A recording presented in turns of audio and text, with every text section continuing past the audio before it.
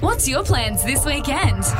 Here's Kim Parnell from What's On Fraser Coast. Good morning, Kim Parnell. How you doing? Good morning. Great. Another big weekend ahead. You've got the Maryborough Military and Colonial Museum reopening. Yeah, so the museum's filled to the brim with interesting artefacts and displays and open from 9:30am through to 3:30pm Monday to Friday. And then on the weekends it's open too. So did you know that they've got a library there?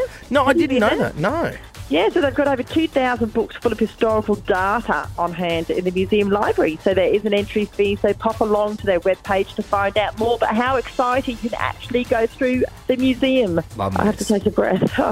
And it's further good news. Yeah. Maryborough's Bond Store, the Story Bank and Gallagher's Art Space will all reopen from Saturday, June the 13th. So how good is that? Oh, Kim, things getting back to normal. Two great art exhibitions on at Maryborough Art Society, Inc., 282 Kent Street in Maryborough. That's right. And you can actually view them from Monday, June the 15th. Yes, view them, which actually means walk into the gallery The and venue, actually have a look at the artwork. So open Monday to Friday, 9am to 3pm, and Saturday and Sunday from 9am to 2pm.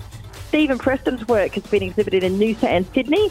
He's a very accomplished artist, so his artwork will be on display. And a lady called Dorothy Jarvis, she actually found art at the age of 60 after a trip to Antarctica, and now she's in her 80s. And so her artwork will be on display once more. So get along to the gallery and have a browse. Yeah, I like the sound of that one. And in exciting news, the whales have started arriving. What? Can you believe it? I know. How early is it? So I've actually been inundated with videos and photos of these beautiful whales. Now, the experts aren't sure whether they're two juveniles or a mother and a calf, but they've been spotted at Point Vernon and from the Torquay Jetty over several days. So the actual official whale watching tours don't start until July usually.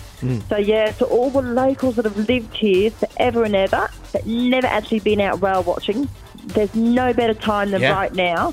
So start planning your trip. So they start in July. Now take some time to research the different boats that go out and pick one and make a booking. Yes, support our great local industry there, Kim. If you want to know any more about what is going on the Fraser Coast, Kim is the person to keep you up to date. What's on frasercoast.com.au. Kim, we'll talk to you next week. See you next week.